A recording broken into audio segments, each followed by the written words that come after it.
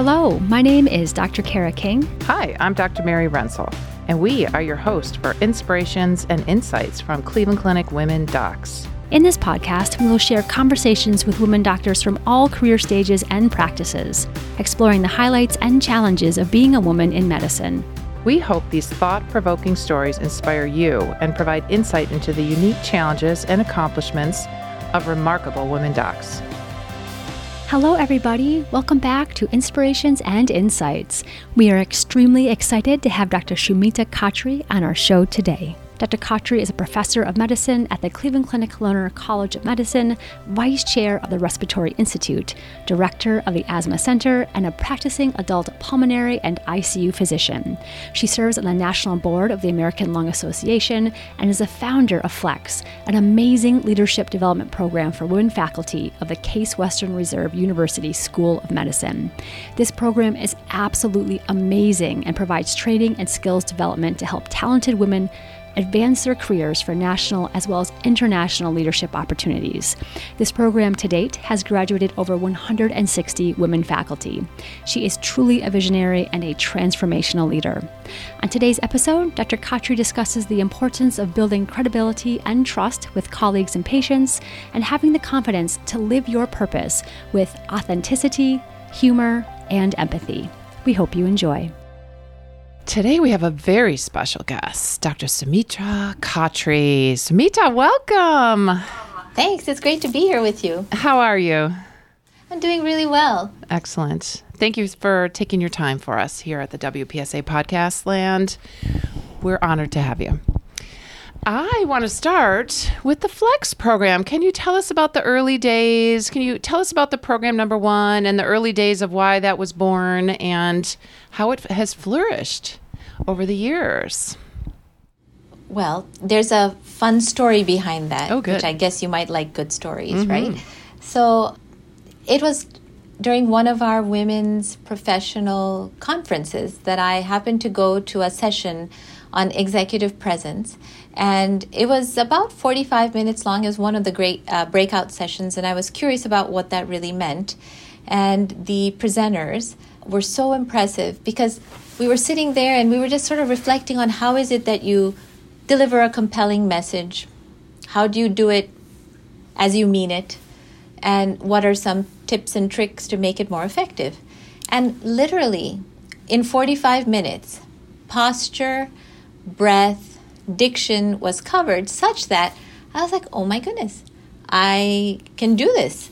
And everyone else was sort of transformed in that 45 minutes. And I thought, is that really all there is to this? And I realized that most of us are good communicators. We're smart, but we're not always good at advocating for ourselves in a moment. So it was with that experience that soon after that, I was elected president of the Women's Professional Staff Association not the president of the Women Professional Staff Association. It was the Women Faculty School of Medicine, which is the sort of counterpart at Case. And I became president, and I was really interested in how it was a networking organization and social, yet I felt that there was room for it to become more of an advocacy organization and skill-building organization. So soon I was meeting with Dean Davis, our woman dean at the time, who I really admired. And I said to her, what we'd really like to do is start a program where we teach or provide skills on executive presence. And she said, what's it going to be like? And I told her I have a whole proposal and everything. And there were witnesses in the room. Otherwise, I would never believe that it happened. And I told her, I said, we can have all the policies we want, but it is ultimately up to each one of us to advocate for ourselves in the moment for what we need and what we want. And she said, okay, do it. And I was like, okay, did I just imagine it? And then, everyone sort of went on and their jaws dropped to the ground. It was like one of those boardroom moments. There were witnesses, though. And I then asked her, probably about 5-10 minutes later, as it was still sinking in, I said, so Dean Davis, when you said do it, did you mean like do it?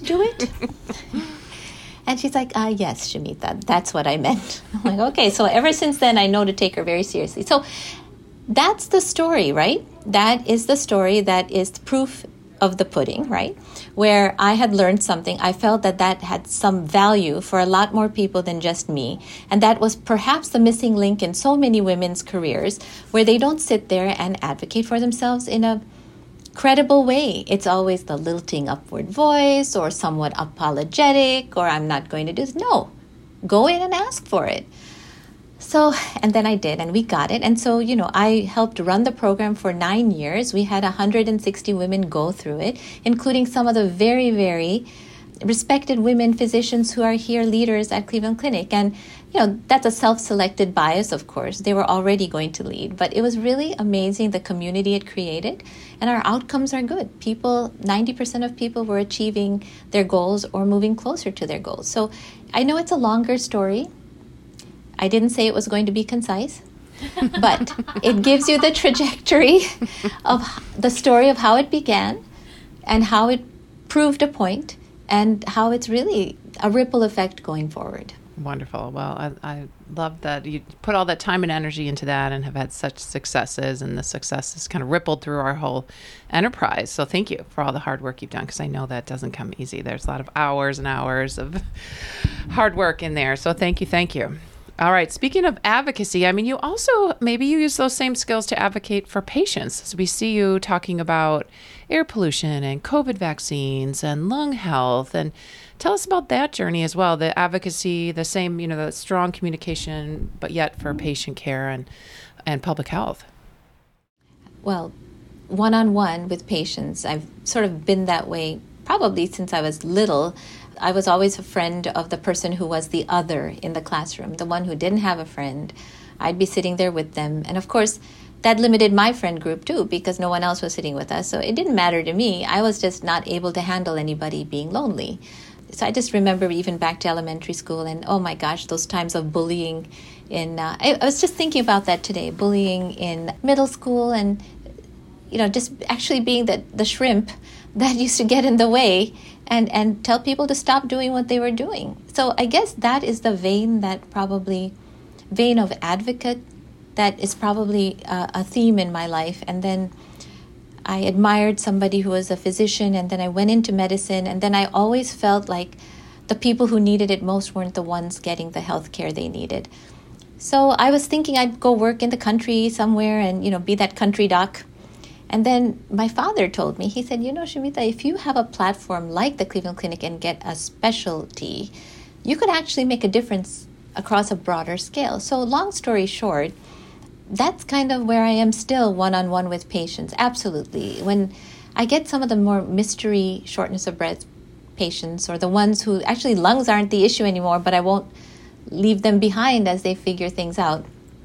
And then got involved with more volunteer work with the American Lung Association. And through that, just being me, I didn't even know what a board was, right? And this was 15 years ago. I didn't know what a board was of an organization. And they nominated me. I became regional board, then regional board over the states, and then nominated to the national board. And now I'm the vice chair of the national board for that volunteer organization. And I'm actually driving a lot of the mission and programs behind the scenes. So talk about platform.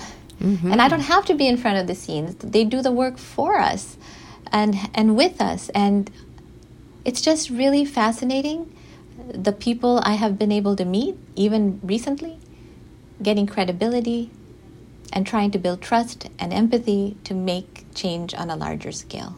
I love it. Thank you for all that you do there too. Jeez. Woo. I hope you get to rest periodically. I sometimes I sneak in a little public health on these podcasts. So if you want someone, if we have, some ears of some people that aren't usually in front of a lung doctor, what do you want people to know? What's something they can do to keep their lungs healthy? I know you're so good at this advocacy work. If there were a time that we didn't need proof of climate change, it is now, because we are seeing it all around us. It has come at warp speed. We were hoping to get there by 2030 by reducing our climate warming by 2 degrees, and now we made it more ambitious at 1.5 degrees, and we are not going to hit that mark. And as a lung doctor, I'm seeing that changes in allergies and the allergenicity of allergens, right? With the longer springs, longer falls, shorter winters, the whole types of allergies there are has changed. So for people with allergies, they're suffering longer. With the extreme weather, they're suffering during the extreme cold or the heat, and then moisture causing more mold as well. So it affects everybody, but people with lung disease more frequently. So that's one major thing that we need to advocate really among measures to clean up our use of fossil fuels and the way we use energy so that we can reduce our carbon footprint.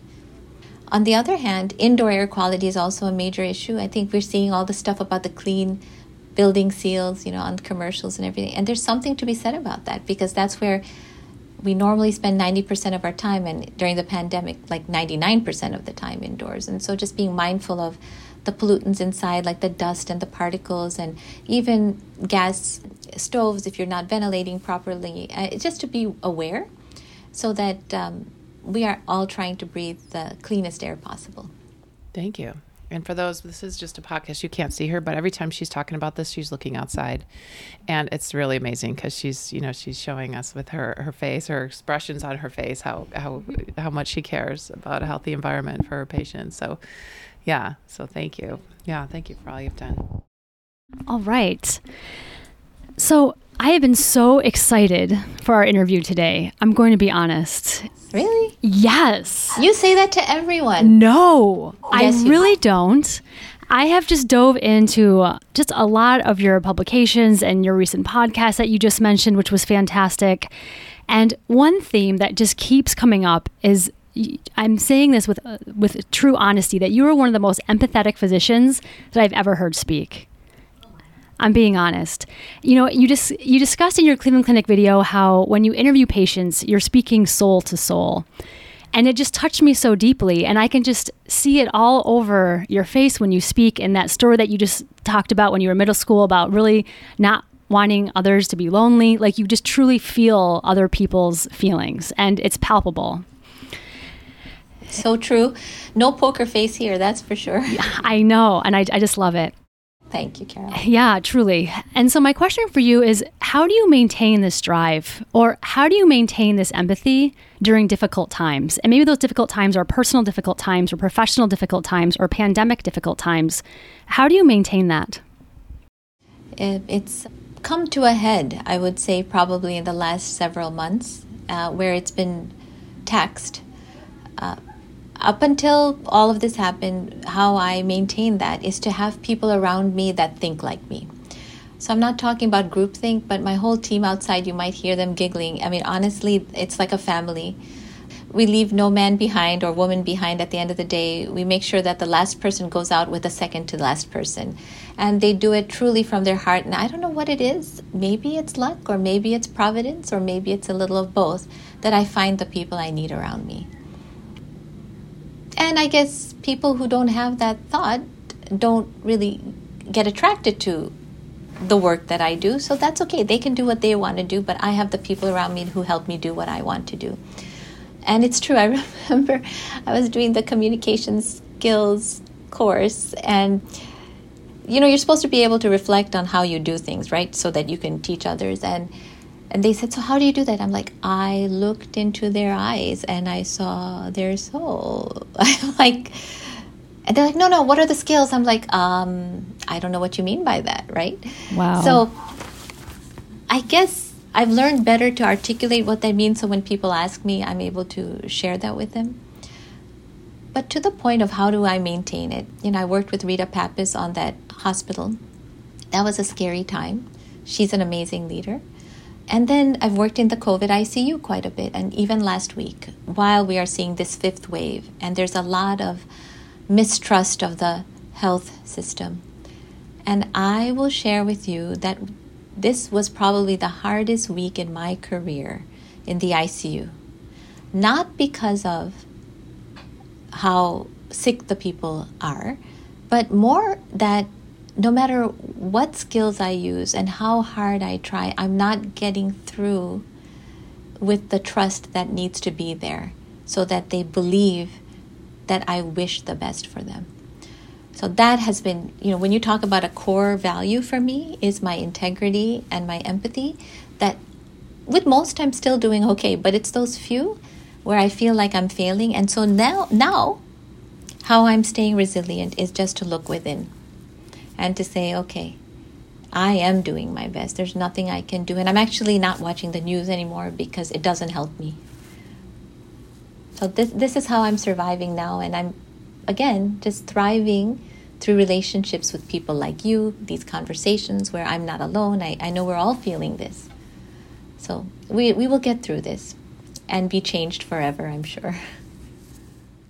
That's just so powerful and so moving. And with you being in the ICU, you're feeling it, right? I'm a minimally invasive GYN surgeon. I'm in the OR. I have a little bit of a bubble around me, but you're seeing these patients and you're feeling it. And I hear your words in that you just said right now, you just said how I'm failing them, meaning you take this personal. We all do. And it's not you, right? It's a million other factors, but we can't help but take it personal. So your emotions ring true for a lot of us. And thank you for being so vulnerable and transparent with that response.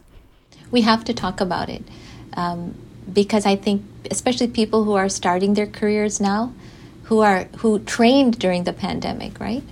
And they have not had the privilege of those normal relationships because it's not normal anymore. Yeah. And I've seen that the generations after me are also very empathetic, very well-rounded physicians, men and women. And I'm very proud to see that. Yet they're not having the same developmental experience in the early part of their careers that I have had. So they don't have a track record they can say showed that it worked because nothing's working now. I mean, it is sometimes, but in this month, I'm telling you, very little is working. Again, hopefully it'll get better. Yeah, it wears on you for sure. It's so true. And, I keep going back to this, like seeing patients' souls. Like your words are ringing so deep to me and you're making me reflect on my own practice. Okay. Truly. And for like when you talk about really like looking into a patient's eyes and hearing their story, that takes a true presence. Like you have to be present with them, right?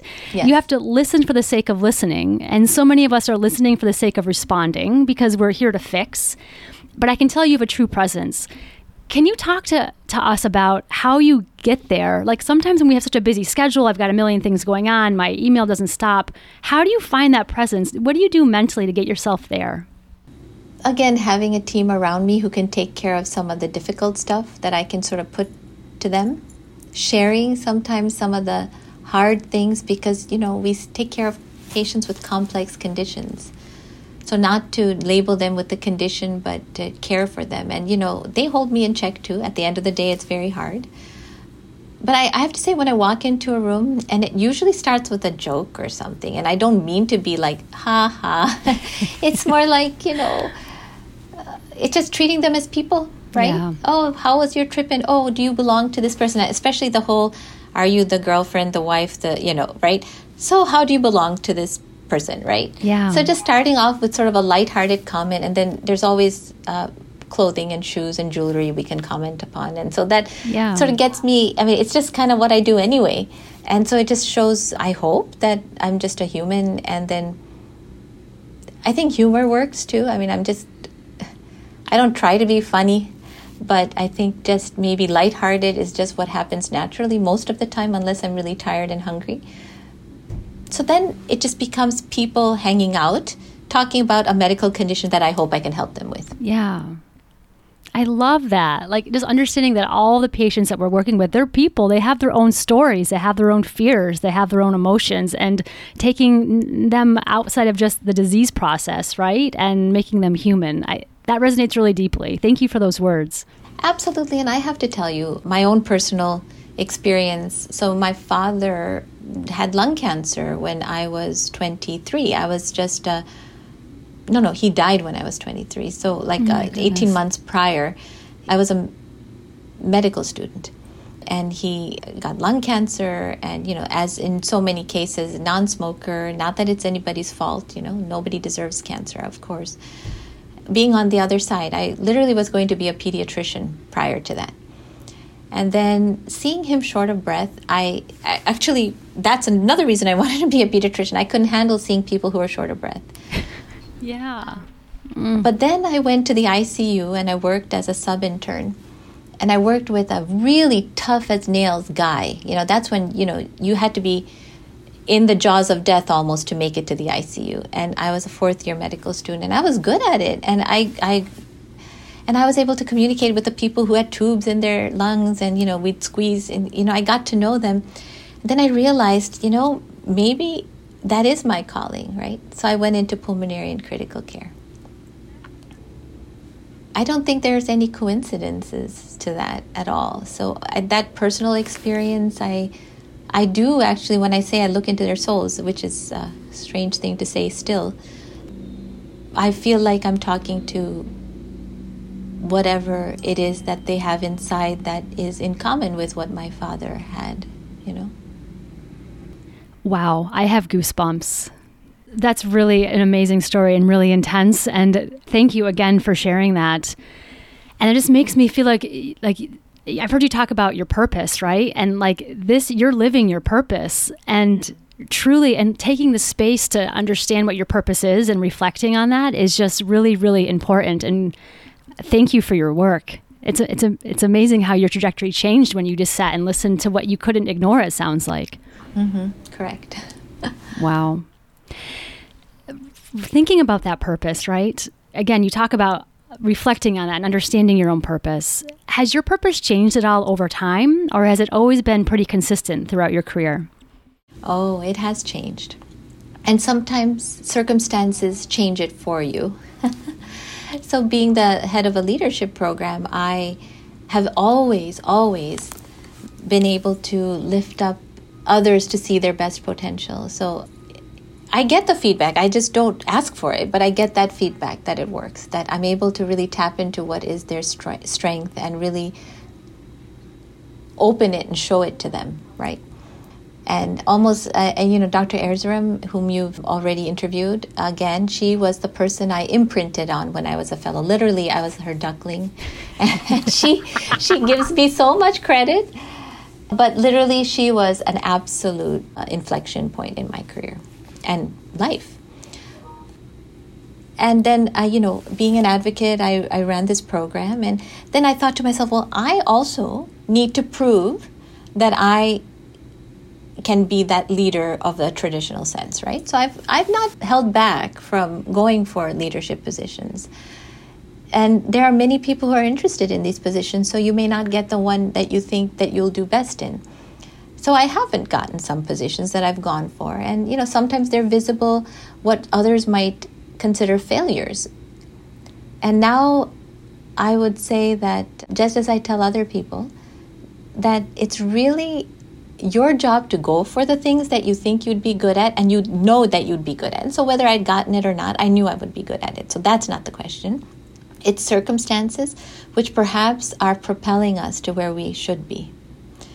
And it takes time to get to that point, but I think this year, being at a place where I have all those titles that you will probably mention, I don't feel like I have anything to prove. I will be where I need to be at the right time. So I kind of trust at this point, and I'm open to what's next. So that, I would say, is probably a big change in the last few years. And I think getting to the goal of professor was probably something that was a tangible goal. And once I did that, and I got that because of all my advocacy and my education and sponsorship and mentorship, I feel like, okay, I'll just do more of that, and I'll just wait to see what happens. I'll be where I need to be at the right time. Wow, I have so much to break down. That was amazing. You have such confidence. Like you said, you're like, I know I'm good enough whether I get it or not. Like that confidence we need to instill in other women, right? We are good enough. Like we should be at the table. Like stop self-doubting ourselves, right? Yes. Yeah, you will not get it if you don't go for it. I mean, that's a given, right? Yeah. And going for it will always give you some experience that you didn't realize. But most importantly, when you go for it, don't fake who you are. Yeah. Don't fake who you are. I don't know if I should say it, but you should. I'm like full Monty me all the time. Love it. Okay, on a very emotional level, right? Yes, I love it. But yeah, I can't hide who I am, and so if it's not meant to, it's not the cocktail for the moment for that position, I'm good with that. But that's how this vice chair came about, because people know what I bring to the table, and I'm so incredibly fulfilled in that role right now. It's amazing.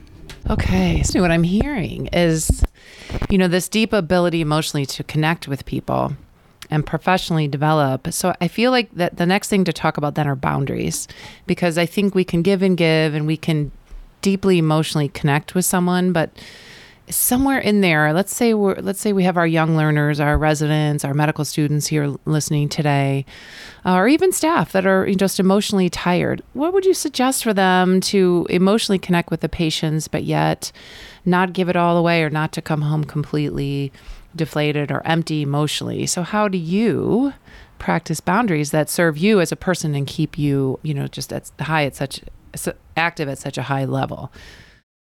It's an active practice, to be honest with you. It's easy to go down a journey that you didn't ask for. I will always go back to the team idea, because when you have someone to discuss something with, like, am I missing something? They're like, no. My colleague will say, they're just a little extra. And that sort of makes us laugh about it. You're like, yeah, that was a little extra. And one of the things I also tell my junior colleagues when they are, feeling bad about how somebody is doing, or they can't figure it out, I say, you didn't give this person this condition, but you're trying to help them. So just the idea that you can't own it. You can help, but you can't own it. And some conditions are bad, right? Mm-hmm. And so I'm in pulmonary. Most of the time, I'm not in the lung cancer space so much. So most of the time, people get better.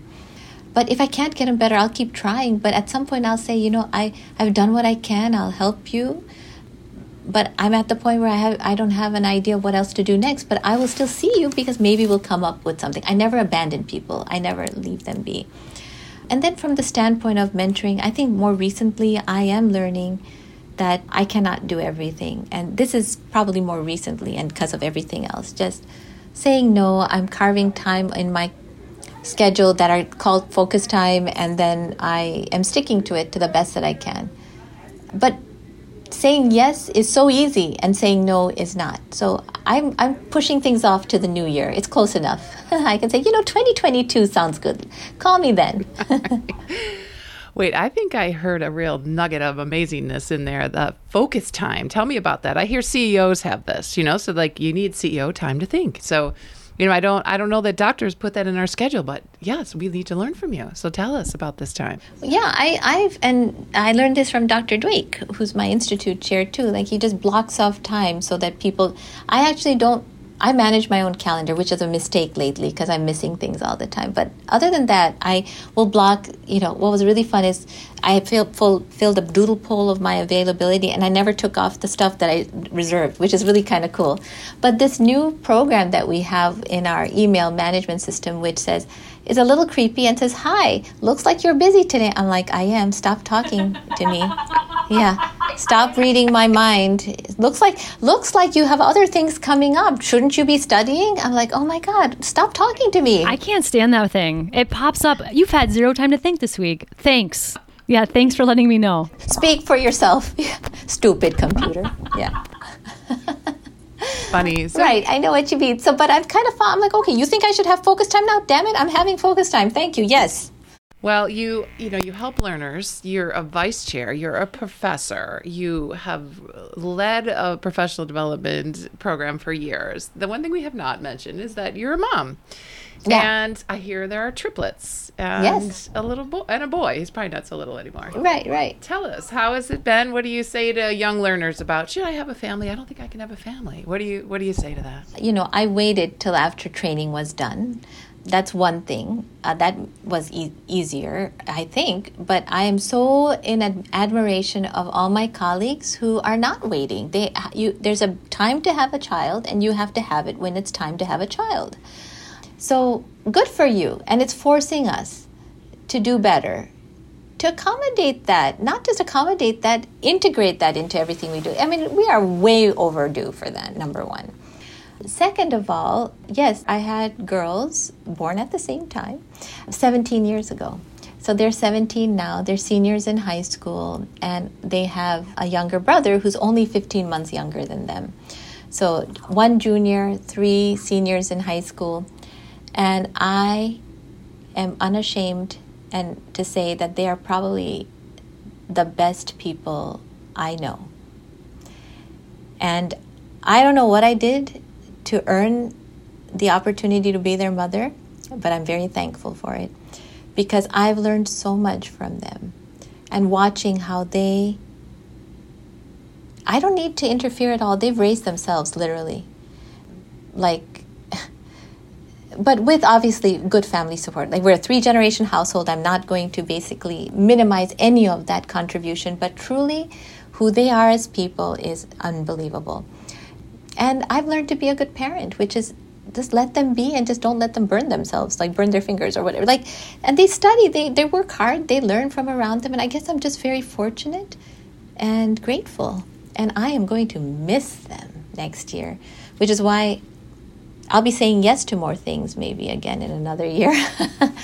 But actually, I'm just going to go visit them. I just want to see who they become because I'm just so proud. That is beautiful. You have a lot of children very close in age. That's amazing. So, you mentioned having a 3-level household, right? Like you had, was it your parents who helped out when they were growing up? They're my parents now after marriage. So they're my in-laws. Your in-laws, and I hate using that word because there's some, connotation to it. But yes, 3-generation household. And my sister-in-law, my husband's younger sister, is a primary care doctor here. And she brings her kids over every day. And so it's like, it's a little bit like Everybody Loves Raymond. Where the door is all like, who's here now? Oh, okay. Oh, but it was, but now the girls drive, so it's not as chaotic. So yes, we're never really lonely, which is nice. But I think that atmosphere has shaped who they are, obviously. Absolutely. You filled their house with love. You built your tribe around you, and that way you could continue to focus at work. And the kids always felt loved, and that's the most important thing. I highly recommend it if you can do it because it's nice. Because when you wonder about how you're doing as a parent, and the grandmother says, "Wow, you're doing a good job. They're good kids." You have to find the right chemistry. Of course, not everybody is fortunate enough to have that, but I highly recommend a blended household. Hey, the Obamas did it. I will do anything Obama and Michelle. Other presidents did not. Yes. But Obamas did it, and look how good their kids are too. So I just think that if they're around more people who give them the gifts of what they give them, they're better in the long run. So exciting. Well, I think that's all the time we have for today. Thank you so much again for spending your afternoon with us. You really touched my heart today, and I greatly appreciate your time. Kara, it's been an absolute pleasure. Mary, thank you. And I hope somebody gets a little something out of this. If not, it's at least a few laughs, I hope. Yes. I agree. Thank you for listening today. Join us again as we draw inspirations and insights from women doctors past, present, and future. You can follow us on Facebook, Twitter, and Instagram at WPSA1. That's at WPSA and the number 1. This podcast is supported by Cleveland Clinic's Women's Professional Staff Association as part of the Cleveland Clinic Centennial Celebration.